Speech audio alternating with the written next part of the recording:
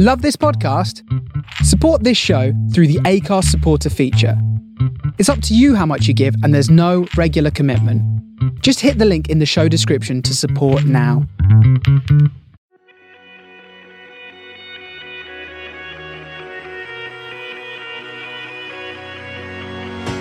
Welcome to The Shapes of Stories, a podcast with me, Lawrence Prestige, as your host. Stories come in all shapes and sizes, whether it be from our favourite books, our life experiences, or the day-to-day challenges and issues we face in the world today.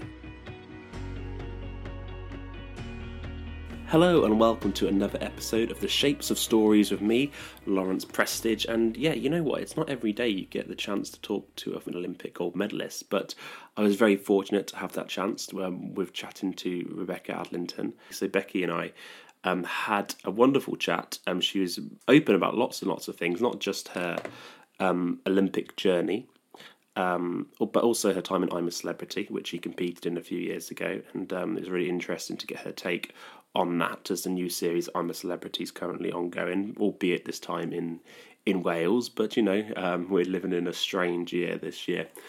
But yeah, not only did we talk about her Olympic career, her time at I'm a Celebrity, but I guess a negative issue that she's had to deal with as well in terms of being trolled online and being victim to online abuse, which was it was not nice to hear. But we have to thank Becky for being able to share that, because I think it's an important issue for people to talk about. And I've not had to deal with it too much, thankfully, but for the higher the higher the profile the person is, the higher the target, the more of a target they become.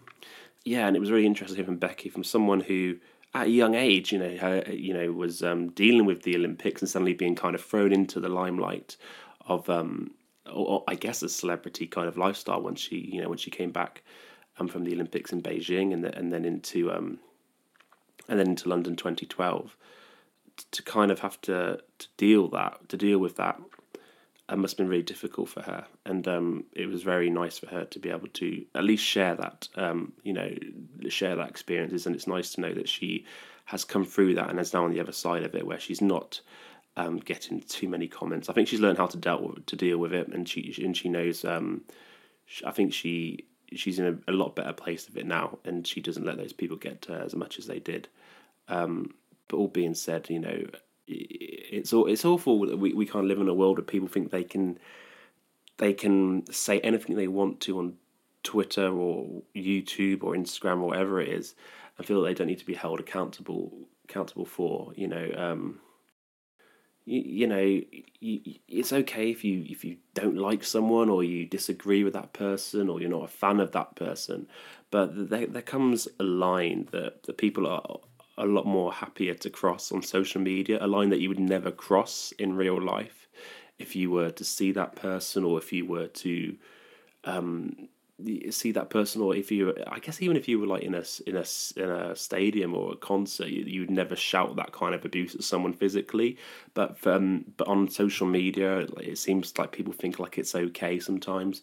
But I like to think people that do that don't realise the effect they're having on a person, because I think if they did realise the damage, I guess it can do to someone, and the upset it can bring.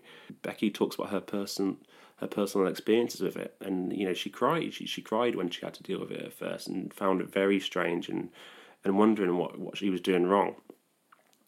So it's really refreshing to hear Becky sort of be comfortable to talk about that, and how it made her feel. But she's come through the other side of that. She's doing great at the minute, which is wonderful to hear. She's expecting her second child, I believe, early New Year. So congratulations to her and her partner. But yeah, looking forward to sharing this conversation with you, with Becky Adlington. Yes, be sure to check out Becky on Twitter. Be sure to check us out on Twitter at The Shapes of Stories. And but without further ado, here is my chat with the wonderful Becky Adlington.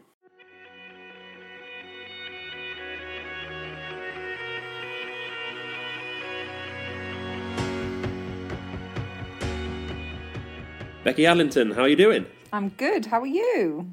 I'm good. I've got to stop asking this because before I forget, with your gold medals, How often do you wear them? Because like if it were me, I'd be walking the dog with my gold medals, and I was thinking that today. I was walking my dog, and I was just like, if I had the gold medals, I would just like be walking my dog right now with my gold medal on.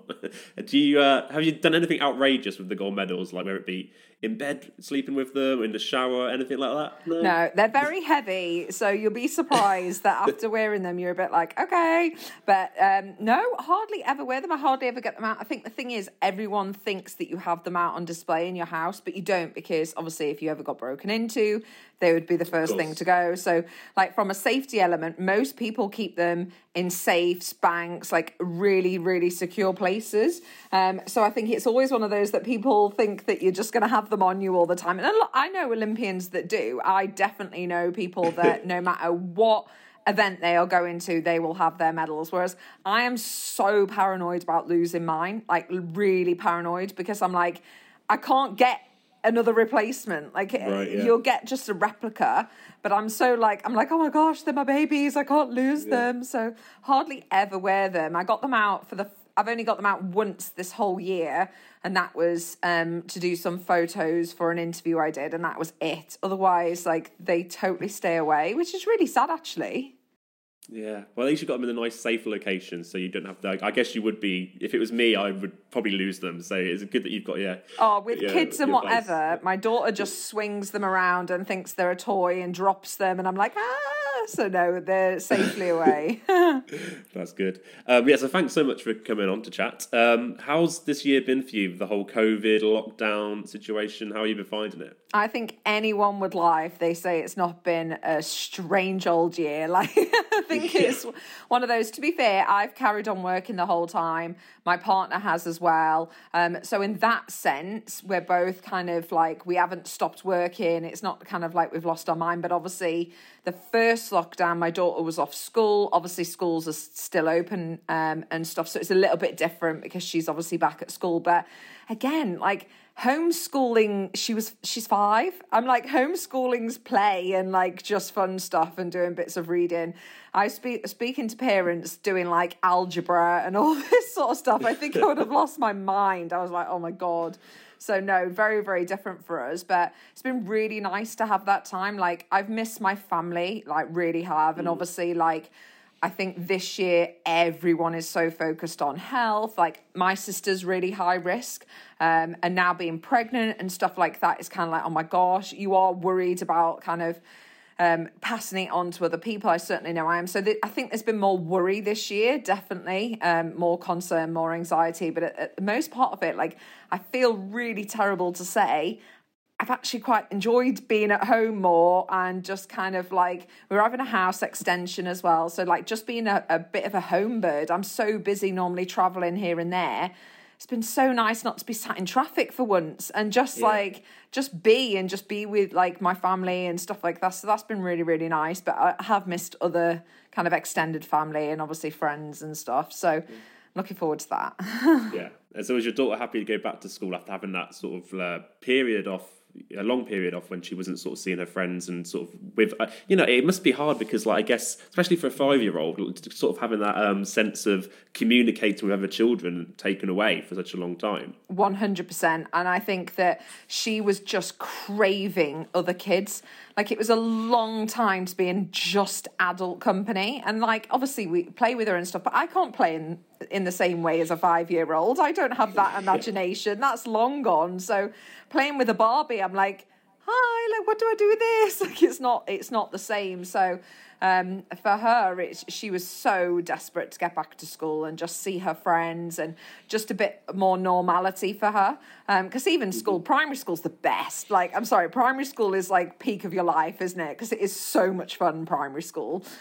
So she's just been so happy to be kind of back with other kids. And I think it's been really good for her as well, because I've been very conscious, like, the fact that I feel like she's grown up so much in that period of being at home. And I'm like, I don't want to take her childhood away from her and all that sort of stuff. So, she's definitely glad to be back. That's great, yeah. And what's it been like for you in terms of, I imagine you're still active in terms of gym going and the pool and, sort of keeping that all going. So has it been hard when the gyms and the pools have been shut? And I guess now they're kind of shut again, which which is really unfortunate because I think, especially going through lockdown, it's so it has such a, not only your physical health, it has such an impact on your mental health as well, and to kind of have that taken away must have been tough. Yeah, I definitely agree. I don't think it is just physical health. I think definitely with most people doing exercise, it is some form of mental health, whether that's to escape something, to let some anger out, to just kind of feel better about yourself. I think it has a stronger sense of mental health than physical health. Because you can go for a walk and kind of do other stuff. But yeah, it was really hard the first lockdown. Like, it was the longest period even my daughter had been out of the pool for. My daughter's been in the pool since 3 weeks old, and she kept asking me, Mummy, can we go swimming? Mummy, can we go swimming? And I was like, no, I'm really sorry. And like, it was so hard because it's the longest period of my whole entire life that I've been out the pool as well. And definitely kind of just missed that. For me, swimming is my escape. For me, swimming is that now. I don't swim fast now, but for me, it's the only time I'll put my phone away. It's in a locker and I just get 30 minutes to myself. It's almost like my meditation that I just like clears my head. So I really, really missed that during the first lockdown. And then they opened back up and I was able to go again. And it's just been like the gym that I go to as well. Like, it's just, they've put so much hard work into making it safe. And it is our little community. It's like I say it's my hour of sanity. It's my hour of just being with lovely people, just getting things out that I need to and just kind of releasing all of that in the gym. And then you can't kind of sets your day up really. So I feel like this past week of just being without it, I'm like lost already. I'm like, I need it. But you can't, this lockdown's different because before I was like, fine, I'll go out for a run. Whereas now I'm 24 weeks pregnant. I can't go out for a run. I'm just like, no, that's off the cards. And the weather's horrible. And it's just like, it's so different this time. So I'm like, fingers crossed it doesn't last forever and the gyms will open back up soon. Yes, absolutely. So even after the Olympics, was it after sort of given your whole young adult life to the swim pool and training, after you kind of were in a place where you stood away from the Olympics and stopped swimming competitively, did you want to get back in? Was it kind of, did you want to have like a break from the swimming for a bit, like, or is it just such a huge part of your life where you're like, I want to just keep going into that pool no matter what, or did you need to have a little break from it? No, I needed to have a little break from it. So I kind of like, I didn't jump straight back in, and I was so busy. I moved up from Nottingham to Manchester, so I moved cities during that period as well, and just my life completely changed. During those couple of months, I was setting up my own learn to swim business. So it was just kind of like a crazy whirlwind. It was the first time in my life I totally understood when people were like, I don't have time to go to the gym or exercise, because I just didn't have time. It wasn't a factor during that period of my life. And then once I kind of settled, I'd moved house, my kind of business was kind of growing and getting off the ground. I was like, right, okay, I can fit in the gym again now, and I can fit in going for a swim, and I kind of slotted that back into my life. And it's weird because I speak to so many other Olympians and they just don't do their sport at all. They're like, I love other sports, and they do loads of other things, but they're like, I don't do that sport that I did. Whereas I'm like, I absolutely love it now. But I think that's because I don't try to do it in a competition environment. I'm not trying to be a masters swimmer or like go fast. Like for me, swimming is just, I've reverted back to what swimming was when I was a kid. And that fun element and that side of swimming that I just love. And that bit kind of being at peace. For me, swimming isn't like a workout. Swimming's more like my switch off and just like my nice little relax. I don't kind of go hell for leather. It's just kind of a really nice environment. It feels safe, if that makes sense. It feels like it's home. Like, oh, I'm at home, just sat on my sofa. Like, that's what swimming is to me. It's just that safe environment. Yeah, no, absolutely. And so when you are competing at the Olympics and you're lining up just about to start your event, are you just kind of in game mode? Are you aware that the whole world is watching me, or do you just not allow yourself to think that in your head? You don't even entertain it. And I know that sounds really bizarre because everyone's like, how could you not? And everything else. Like some athletes, to be fair, look up to the crowd and really use the crowd. I don't even look up. I'm like, I don't even like to look at the crowd because not only if I look up to the crowd and see 17,000 people, that will probably terrify me. But then you start thinking how many people are watching on telly and et cetera, et cetera. But for me, I don't even look up because I'm like, I've got to just stay focused. I only look at the pool. I just look at my lane, what I've got to do, because it doesn't matter who's watching. Like, I've got to perform. I've got a job to do. You're so focused on that, and you're so in the zone, if you like, that you just... I don't even listen to music. Most athletes, you see them with the headphones on, listen to music. Absolutely. I don't even do that because I'm like, I switch off too easy. I'm one of those that I'll start singing and dancing and forget where I am. That like, I have to stay really, really focused. And kind of that really narrow, like tunnel vision almost, and just kind of really stay in that mentality. But obviously after your race, of course you can look up. Of course, like that's the time that it's like, oh my gosh, and like you look at the crowd, and when you're obviously, because the Olympics is over 2 weeks, you get an opportunity to just be a fan, and you just sit there in the stands and cheer along with people and sing national anthems and do all that. You get to be a fan at other points, just not when you're competing. Yeah, absolutely. Do you have any superstitions at all when you were competing that you sort of really wanted to stick by all the time? I haven't got like specific things in that way, but I'm really funny with numbers. Like numbers are my thing. So it's quite broad, but it's things like if I was listening to something, the volume has to be on an even number. Like I like even numbers. So I was more weird about that sort of stuff. Like how many times I did something, or the volume or TV volume had to be on a certain, like an even number, or things like that, rather than I wouldn't ever wake up on an odd number. I wouldn't set my alarm on an odd number, for example. It was things like that I was a bit weird about, rather than like, I'm not like Nadal who has to bounce the ball so many times and all that sort of stuff. There's nothing really you can do in swimming that's like replicates that, because obviously we don't have any equipment or anything or whatever that you use. So it's just, preparation, I guess, as well. Like, the amount of times your goggles and hat or costume or something can happen. So always having spares and just things like that. Normal stuff, I think. Yeah, no, that's fair enough. Those ones are... I get the number thing. There's some numbers I try and avoid as well, like when I'm doing little things like that. Like, you'd be surprised, I think, how many people do that. So was there a point, like, after you did obviously you've been training your whole young adult life for the Olympics. Was there a point after that where you kind of entered being so well known and becoming a celebrity, where it just was a bit like you had that moment where you had that realization that lots of people are interested in me and what I'm doing? I've had kind of like weird moments throughout my life where you're just kind of like, this is bizarre.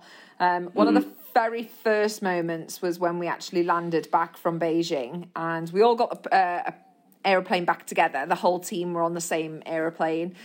And it was one of those that when we landed, we had no clue in Beijing what was going on. And then we landed, mainly because we couldn't get British telly, British newspapers. It wasn't like on BBC. Everything was in Chinese over there. So we didn't kind of know. And then we landed and we were at the airport. And I remember we all looked out the window and the whole of like the runway was full of people. It was just packed. And we were like, oh my gosh, what's gone on? Like, we'd never seen an airport like it. Like, obviously you used to just walking off the plane and then you kind of, once you're through arrivals, there's people. But I'm talking about as you stepped off the plane, there was people, like there was cameras and everything else. Like, it was on the actual runway before we had even made it to the actual airport.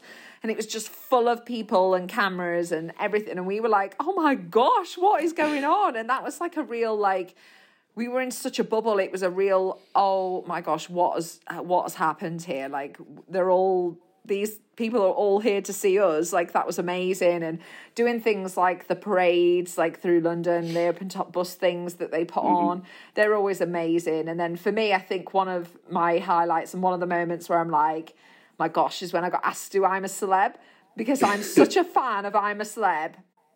Loved the show. I never thought I'd be asked. And then when I got asked to do it, I was like, oh my gosh, that means I'm a little bit of a celebrity. And like, I've never ever considered, I still to this day would never consider myself a celebrity of any stature, because I have a bit of profile for doing something. I'm not a celeb. I don't live a celeb life. I don't go to parties. I'm not on TV all the time and blah, blah, blah. So being asked to do I'm a Celeb, I was like, why do you want me? I'm just like this swimmer girl from Mansfield. But it was just like the most incredible experience of my whole entire life. And that was one of those pinch me moments, because I'm like, my gosh, this is actually happening and I'm getting this opportunity to do something this incredible.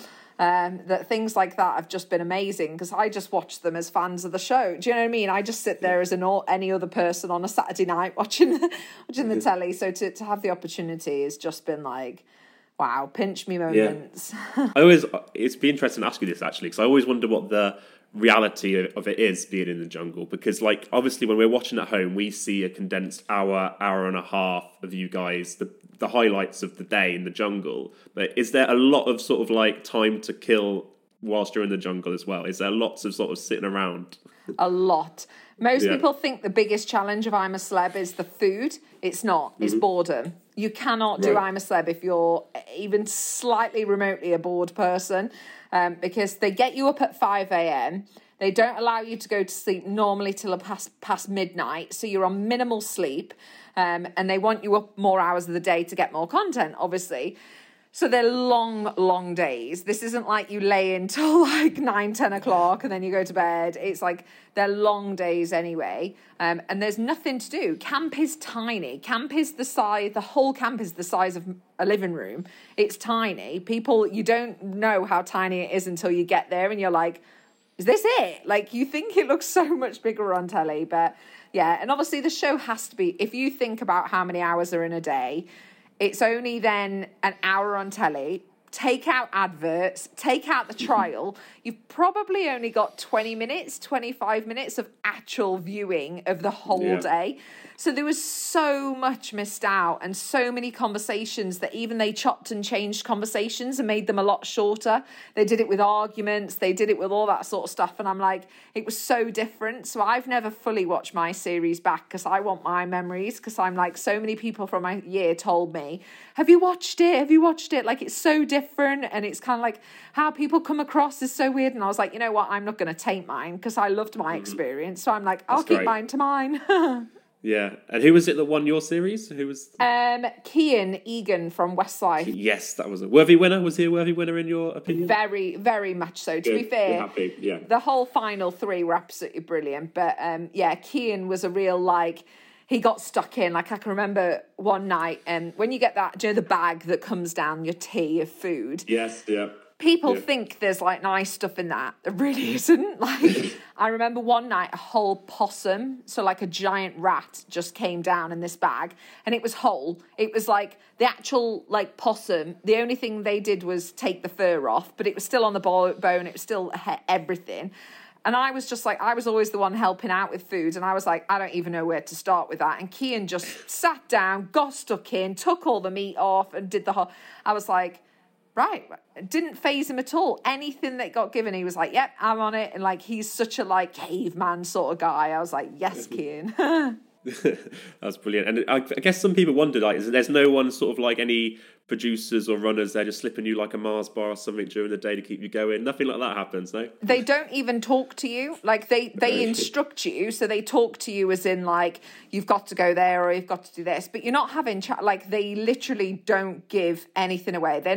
They don't even tell you the time. Like they don't tell you anything. Like they're under real strict instructions. Like there's none of that at all. I wish there was. I mean, one thing you've spoken out about is the online abuse and I guess trolls and things that you've had to deal with. Was there a point where you were just like, this is aware of what's happening? Was it after the Olympics? Was it during I'm a Celebrity? What sort of point was it in your career where you were you noticing that it was getting a bit negative from comments that you were getting? To be fair, that was pretty much straight away after Beijing. It wasn't even doing things like I'm a Celeb. I mean, it was heightened then, but definitely started. I think the first, while we were in Beijing and the first kind of couple of months, it was very much like, oh, well done. And it was a lot of those. And then all of a sudden, it quickly changed to talking about the way I looked or just kind of real negative things. And I was totally blindsided about it at first. Social media was quite relatively new at that stage. I'm talking 12 years ago. Like this was a long time ago. So it was kind of like, it wasn't the same. You don't just block and report as you do now. It was kind of a much different scenario 12 years ago. I took it really personal. I didn't understand it. I still don't understand to this day why you would send someone a nasty message that you know nothing about or like never met or anything. I just don't understand online trolls anyway. Yeah. But I also didn't understand from an athlete. I kind of thought, what is the way I look got to do with anything about my ability to swim? I wasn't trying to be a model. I wasn't trying to be anything in that capacity. And also, like, makes no difference to my sport at all, the way you look. So I found it really baffling because I was like, why do I need to be pretty to be an Olympic swimmer? So I found it really difficult. It massively changed my perception on social media, and so many people kept saying to me, why didn't you come off? That's always a question I get, is why didn't you leave social media? But I was just kind of like, why should I? Like, why should I be bullied out of it? And also, I loved the messages that I used to get from like a 13-year-old going, I've got a competition this weekend. Will you wish me good luck? And then I'd wish them good luck. And then they would report back to me going, I got 2 personal best times. Like, thank you. And you're like, well done. And like sharing that. And there is so many good voices on social media as well that I'm like, why should we let the bad ones and negative ones win over good? Yeah. So kind of just stuck at it. But I'm a celebrity. Things like that definitely heightened it because it was a bigger platform. Obviously, if you only followed me, would you know about that sort of stuff, which not many people do. So it's one of those that when you speak about it on a more public and open platform, it then definitely got a lot worse and kind of really heightened things for sure. But it's massively died down now. I have to say it's totally different now. That's great. Because I mean, I don't have it on a scale as you do, I can imagine, but it's, you know, even when you get, it's nice that you can focus on the nice comments that you get, because, you know, we always focus sometimes on the you can get 12 nice comments from someone, and you'll get the one moron that's like said something really horrible, and you can't shake that one person. It doesn't matter about the 12 other people that have said nice things. It's that one person, and I think it's just why, it's like you said, why you just can't fathom what you've done to deserve a comment like that. And I guess for you, when you were getting that at a young age as well, like, do you almost have like self-doubt, like, what am I doing to deserve these comments? Do you kind of wonder what you're doing wrong? At first, I really took them personal. I was kind of like, oh my gosh, what have I done to this person? And I used to really, really overthink it.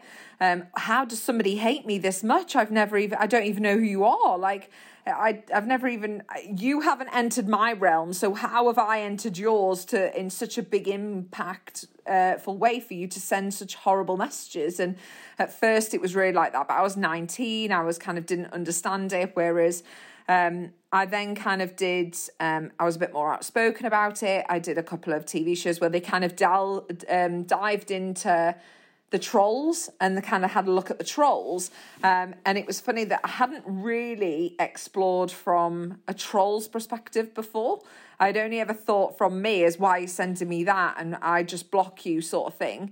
Whereas actually looking at a few people's profiles, they do it to hundreds of people. Mm-hmm. Like, these people were messaging 100 people a day, all the same sort of nasty comments. Like, nothing was like original. Nothing was it was all to everything. It was to a number of different people as well. It wasn't even just like it was sport. It was like people of all different walks of life. And I kind of got to the point where that really dehumanized it for me. It kind of took that personal approach away, because I was like, okay, you're doing this to so many people.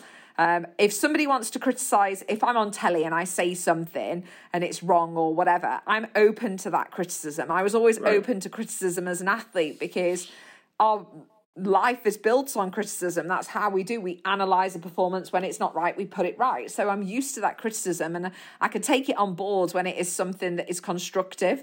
But when it is just personal and unnecessary and just not needed, that's when it was kind of like really unnecessary. But I really take the approach now, like, I can honestly block it out. Like, it doesn't affect me anymore. I'm almost like desensitized to it. I'm like, it doesn't, and I know that sounds really bad, because I know people in my life, like my boyfriend and stuff, he's like, gosh, how do you deal with that? And I'm like, it honestly doesn't bother me. I think it's just, I'm so used to them. And I just feel sorry for trolls now that it's totally changed my perspective. I don't sit there and cry anymore like I used to. I don't even give it a second thought. I see it, I block it, I report them, and I move on. I'm literally like, I'm not going to waste my emotional energy on somebody that I just don't value your opinion. Yeah, and I think, like you say, it's what you said was interesting from the troll's perspective. Because to me, the people that do that kind of thing is one or two reasons. One, they either got some sort of mental health issue, which is serious and everything like that, or two, they're just quite sad people, and it's they probably have their day after day dealing with their shit job, and they're not content with their life, and going through failure after failure after failure, and they see someone successful like you, and they're like, well, one thing I do have is a phone, and I can let my anger out on this phone by just going ranting away, probably not even thinking about too much what they're saying. So yeah, it's interesting. I guess it's their way to kind of vent, and as horrible as it is, it's I think it just reflects more on them. I mean, you never. I don't think you'll ever see a successful or a happy troll. I don't think you're going to meet someone that's ever like, you know what, I'm life's great, and I'm really happy, and I'm successful in my job. But you know what I really like doing is going on Twitter and giving Rebecca Adlington shit. I don't think you're ever going to meet anyone that's like that. No. And I genuinely feel like a lot of these people as well are really lonely. I feel like they haven't got somebody. Like, if we've had a bad day or if something's really annoyed us, like, I talk to my friends, I talk to my family, I vent to my boy. Like, I'm literally like, I come home and I'm like, oh, that's really annoyed me, or this has happened today, or this is really whatever. Whereas I think a lot of these trolls don't have somebody to talk to. And I actually feel like a lot of people are just really lonely. So they go, well, I can access these people, and I'll, even though it's not done in a nice way, I'll talk to you and I'll vent to you and do it in that sense, rather than having somebody at home to let their anger out on and say what's bothering them and communicate to. And obviously not everyone's going to be like that. I think some people are jealous. I think some people just are bored. I think it's like a number of different things, but it's one of those that I don't think I'll ever understand it. And I don't even try to anymore, because I'm like, I just don't get it, and I never will. Yeah, I think that's it. Like, I can't imagine what it was like for you, someone that's such a high profile at the time with the Olympics, and I'm a celebrity. But even with me, I've had a message off Instagram just saying, "Oh, your books are shit," and Roald Dahl wannabe. And then you go on the Instagram, and they're following no one, they've got no followers and no picture, and you're like, has someone just made that Instagram just to message me that? And at the end of the day, you've just kind of got to go, you poor bastard, like, whatever. Like, you've kind of just got to think, whatever. I guess that's the only way you can deal with it. Just shake it off in immortal words of Taylor Swift. I definitely agree. And I think value in that opinion of people around me. Like, if my mate came to me, like my best mate, and was like, oh, Beck, I don't think you should wear that, or oh, I don't think that, or oh, I'm not sure, I'd totally take it on board. I'm like, yeah, 100%. Thanks for letting me know. Whereas when it's a random, I'm like, you don't know me. You don't know anything. I'm like, kind of like, I've really learned to value the people that care about its opinion more. Yeah, absolutely. And I think sometimes as well, like, we get comedians and people that are probably a bit more in your face with sometimes you get comedians that their performance is insulting people, and I think people and public see that sometimes and think that means that I can be that way as well. So even with Donald Trump was the president of the United States, and he was calling people names. And when you see someone so high profile like that can resort to people like calling people fat slobs or they're a mess or whatever, or whatever it is, people, their supporters, whether it be Donald Trump, the president of the United States, or a comedian that they like, feel like, oh, I look up to these people, and I feel like I can behave that way as well. And so I think that's sometimes we could see a lot of that as well. No, and I totally agree with you. I think the thing is, we're in age now where, like, you are accessible, like, you are. That's what social media gives you. If you are on social media, people can access, or you can interact with people at whatever point in the day, like, whether it's in bed, whether it's first thing in the morning. Like, I try not to go on social media the very first thing when I wake up, because I'm like, is that good for my mental health? Yeah, you don't want a shitty comment to ruin your day, right? No, you should start the day in a nice way with a cup of tea or coffee or something, not a horrible comment. So I'm like, I think that's really important to kind of monitor social media in that way. And I think it can be such a powerful tool. Like, I've had the conversation, because my daughter's 5, she has no idea what Instagram is. Do you know what I mean? But at the same time, at some point in the next 10 years, she will have her own phone and will do all these things. And I just want to kind of... social media can be such a powerful and educational thing, but you've just got to know what you want from it. And I'm a bit like that with Instagram. Like, my rule on Instagram is I won't edit my photos. Yes, I don't look as pretty and as thin and as smooth as other people, but I'm like, I just don't want to portray that image. That for me is a hard line. For other people, like, they turn their comments off, or they have their direction of Instagram. Whereas for me, I'm not about a showy celebrity thing. Like, I don't have many followers on Instagram compared to a lot of other people that are from sport, but I'm like, I don't care. I just want to be normal, and my family life. That's what Instagram is to me. It isn't my brand. I'm not trying to sell anything. I'm not trying to do anything like that. I just want to be as authentic as possible, because I don't want somebody to meet me in real life and go, oh gosh, you're different either. And because I've like edited my photos so much that you're like a totally different person when you meet me. And I've had so many people say to me, which is a total backhanded compliment, go, you look much bigger on the telly. And I'm like, thanks. Like, that's always a weird one to digest, because you're like, think you've just given me a compliment, but also I'm slightly worried how I come across on telly, but thanks. But it's always like nice when people are pleasantly surprised when you meet each other, rather than kind of just seeing an online and just making a judgment on somebody. Yeah, and I think we need more role models like that, because I think especially for the Instagram sort of life that we see, especially with young girls, they kind of feel like they have to look a certain way to be valued. And it's just, you know what, just be yourself. You know, I think it's really refreshing that you're not one of these people that will do the filters or, you know, hashtag whatever it is and all this, just to kind of feel like the more likes I get, the more relevant I become. And it does. I don't know if it worries you with sort of young girls, teenagers that we see that feel like they have to do that. Yeah, I think it's kind of like that is really, and I think it's just younger people in general that are just, how many likes have you got and how many this? I'm like, I don't even look. Like, I do read all the comments, but that's because I try where possible to reply to people. I really love interacting with people, because I think this year more than ever we need to interact with people more, because normally I'm going to events and I'll make an effort to see everyone. I'm going into schools and doing all that. I can't do that this year because of obviously the situation. So I've always had the mindset, if somebody has taken the time to send me a message on Twitter, something really nice as well, I should take the time to say thank you, because that means an awful lot to me. So I make the time to reply to people's comments, replies to me on Twitter. Like, I will make that time.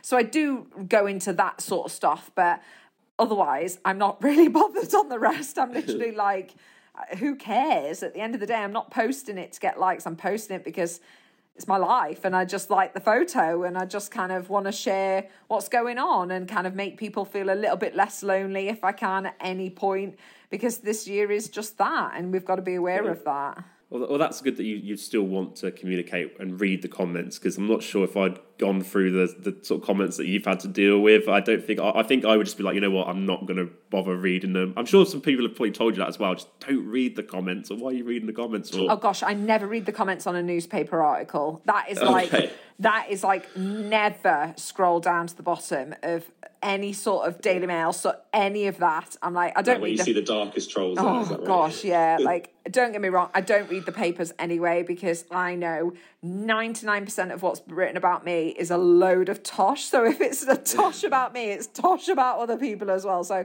I just don't believe the newspapers at all. It's not a reliable source of information, I find. But definitely don't scroll down. That is like, oh, that is dirty. It's gross at the bottom. You don't want to go to the bottom of newspaper articles. It's a dark place, that. Yeah. And I suppose on a more positive note, coming out of all of the abuse that you've had to deal with, your life's probably very different now, right? I mean, you're pregnant again. Congratulations.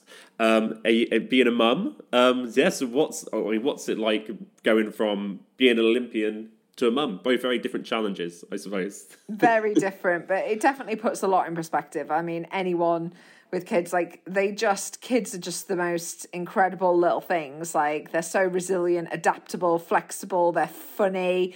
There's no filter with kids at all. And that's what I love about it. It's just really raw and honest. But it definitely challenges me in a different way. I've let so much of the pettiness grow. I think I never really realised how much I was going to change as a person. Everyone thought, because I wouldn't say I'm a natural maternal person. I've not been one of those people that's like, oh, kids. I've been like, oh, dogs. Like, yeah, no, I completely relate to that. I'm like, oh, a puppy rather than and I'm like, I'm not naturally as maternal as like my siblings are and things like that, and compared to some other girls. And everyone always used to be like, oh, I think Beck's going to be like a bad cop when it comes to parenting, like she'll lay down the law. And it completely changed me when I became a mum. I'm like the softest person ever. Every time there's a little baby now, or a puppy, still a puppy, but even more so a baby, I'm like, oh, baby. And like, I'm just so different. And it's really puts a lot in perspective, takes that pettiness away, sort of stuff. Like now with a troll or even anything like that, I'm just like, oh, who cares? I've got to make tea and I've got to do this and my daughter needs to go here, and you just don't have time to entertain that sort of stuff as well. And it's just like, it is really lovely. I absolutely love being a mum. And so yeah, I'll be glad when this one is here. Yes, when's the due date? Not till February. Not till February, okay. Yeah, so still got a couple of months to go, but I'm literally like, I feel like very large at the minute. So I'll be happy when the little one's here, and Summer will love having a baby brother as well. Absolutely love it. That's amazing. Because with your ex as well, you're still on very good terms, aren't you? Like, you're co-parenting really well, which is really refreshing to hear, because, you know, so I used to be work at a secondary school, and sometimes when you met parents that weren't together anymore and were there for the child, it got, you know, a bit not nice. So it's really nice that you and your ex are still be able to be really good at co-parenting together. Yeah, and it's really hard because I hear so many people that like are going through it, and or they know somebody who is, and it unfortunately a lot of the time kids don't come first, because it's very hard to let go of your own feelings and your own what you're wrapped up in, whereas actually both me and Harry, Summer comes first. Like, that's what it is. Like, she is our priority. And to be fair, we are so aligned as well. I think that really, really helps. He's a fantastic dad. And the thing is as well, we realise we need each other as well. Not only obviously to raise her, but also like, you have to be flexible with one another. We're both self-employed. We're both kind of trying to just earn a living as well. That sometimes if he goes, Beck, can you pick Summer up and can you do this? And I need that as well. Like, you've got to work together. You're a team, and like, you've got to be in this for a family, for Summer as well. So we really, really remember that. And I think that's really important, because I just want her to know she's so loved. And she's just the happiest little kid as well. She certainly knows that. Great. Are you going to be getting her into, well, you say she likes swimming, is she going to be, you know, carrying on your legacy, a few gold medals to put in a safe place? I'm not sure about that one. She's definitely a lot more arty, whatever, but she loves being in the water. That's kind of always been my thing, is like, look, as long as you can swim in that big pool with no armbands, no nothing, you can swim a full length and you can save your life, you're in lessons. Like, and she absolutely loves it, so I don't need to entice her at all. But from from a safety element, I want her to obviously know how to swim. And yeah, she absolutely loves it. And she's only 5, so who knows? But yeah, she loves being in the water. Yeah. So what advice would you give to anyone that's a young athlete out there that, you know, wants to train and looks at people like yourself as inspiration? What's the sort of advice that you've picked up over the years that you would pass down to the younger people in the country? Definitely making sure that you have a good relationship with your coach, your teacher, whoever's kind of leading that team. In that sense, I think that's a really good relationship, and to use their kind of knowledge and experience. Always work hard as well, and always think, what more could you be doing? I think always ask that question, how can I go above and beyond? Because there's thousands of people all doing the same thing, aren't they? So what sets you apart? And I always used to be the first in the water, the last out the water, always making sure at home I stretch for 10 minutes before bed, or am I eating the right thing, or at a weekend, am I doing everything possible to rest and recover? And it's hard thinking that all the time. It really, really is. But even just focusing on one little thing, and other than that, just always believe in yourself, because there will always be somebody trying to just pull you down a peg or two, and never, ever stop believing in yourself. Because I think I wouldn't have got as far as I did, because I am just a girl from Mansfield. So I always believed in myself. I never let somebody tell me I couldn't do something. Made me more determined to succeed. So that belief is massively important. Yeah, don't listen to those trolls. Don't listen to those trolls. Oh, Becky, it's been absolutely amazing talking to you today. Thanks so much for coming on, and good luck with the pregnancy and your due date in February. And hopefully, you'll be delivering your child to a non-COVID. Well, I don't know about a non-COVID world, but a non-lockdown world. I hope so. Your family can enjoy the birth. Let's hope so. Let's hope we're out of lockdown by then. Yeah. Well, thank you so much. Thank you.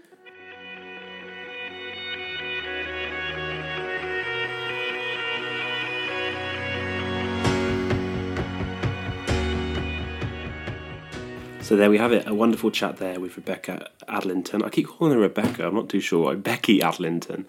I want to thank Becky again for her openness with that. And and I think it's really important for people to hear whether they are a victim of online abuse, and, hearing from Becky about how she's dealt with it hopefully brings them some kind of peace to know they're not alone in dealing with these this kind of thing and these people online.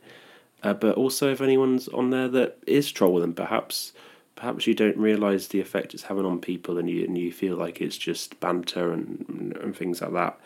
But I really think if you are one of those people to really think about what you might be putting on social media and the effect it might have on someone, and is it necessary to do, really? I know we all have our bad days, but it's not appropriate to potentially really upset someone else when you've had a shit day. So just something to think about, I think. I mean, it all probably sounds sometimes a bit cheesy and a bit hokey, but, I really feel as a species we need to collectively emphasise and learn how to be nicer to each other. I mean, nobody really teaches us that anymore. It's rare. I mean, you might get taught at school to be nice, learn lessons at a church or in an office, or like there's certain standards of behaviour you have to sort of abide by and things like that. But I just don't think there's that emphasis to people about being kind and just being friendly. I mean, when you're nice to someone or have someone be nice to you, it's always a good feeling, whether it be opening the door for someone, helping a lady with her shopping, getting in the car, or, whatever it is. It's just a good feeling, and it's so easy to do. It doesn't cost anything to be kind, and, I just feel it's underrated. And, I mean, we all want to feel good, and I probably sound so bloody cheesy saying this, but helping people and being kind really gives you a good feeling. It not only makes whoever you're kind to feel good, but it makes you feel awesome as well. And I think we just need to remember that. You don't have to be an arsehole to get things done. I mean, I feel people should understand as well. It doesn't diminish competition. You can still be like Becky, swimming against someone, competing against someone, or going up for a part against someone, interviewing for the same job as someone. But there doesn't need to be this so much unpleasantness in working hard and trying to achieve something, and just dealing with all that negative stuff. We need to all try and do better, myself included. So yeah, I just want to encourage everyone to think about their words and to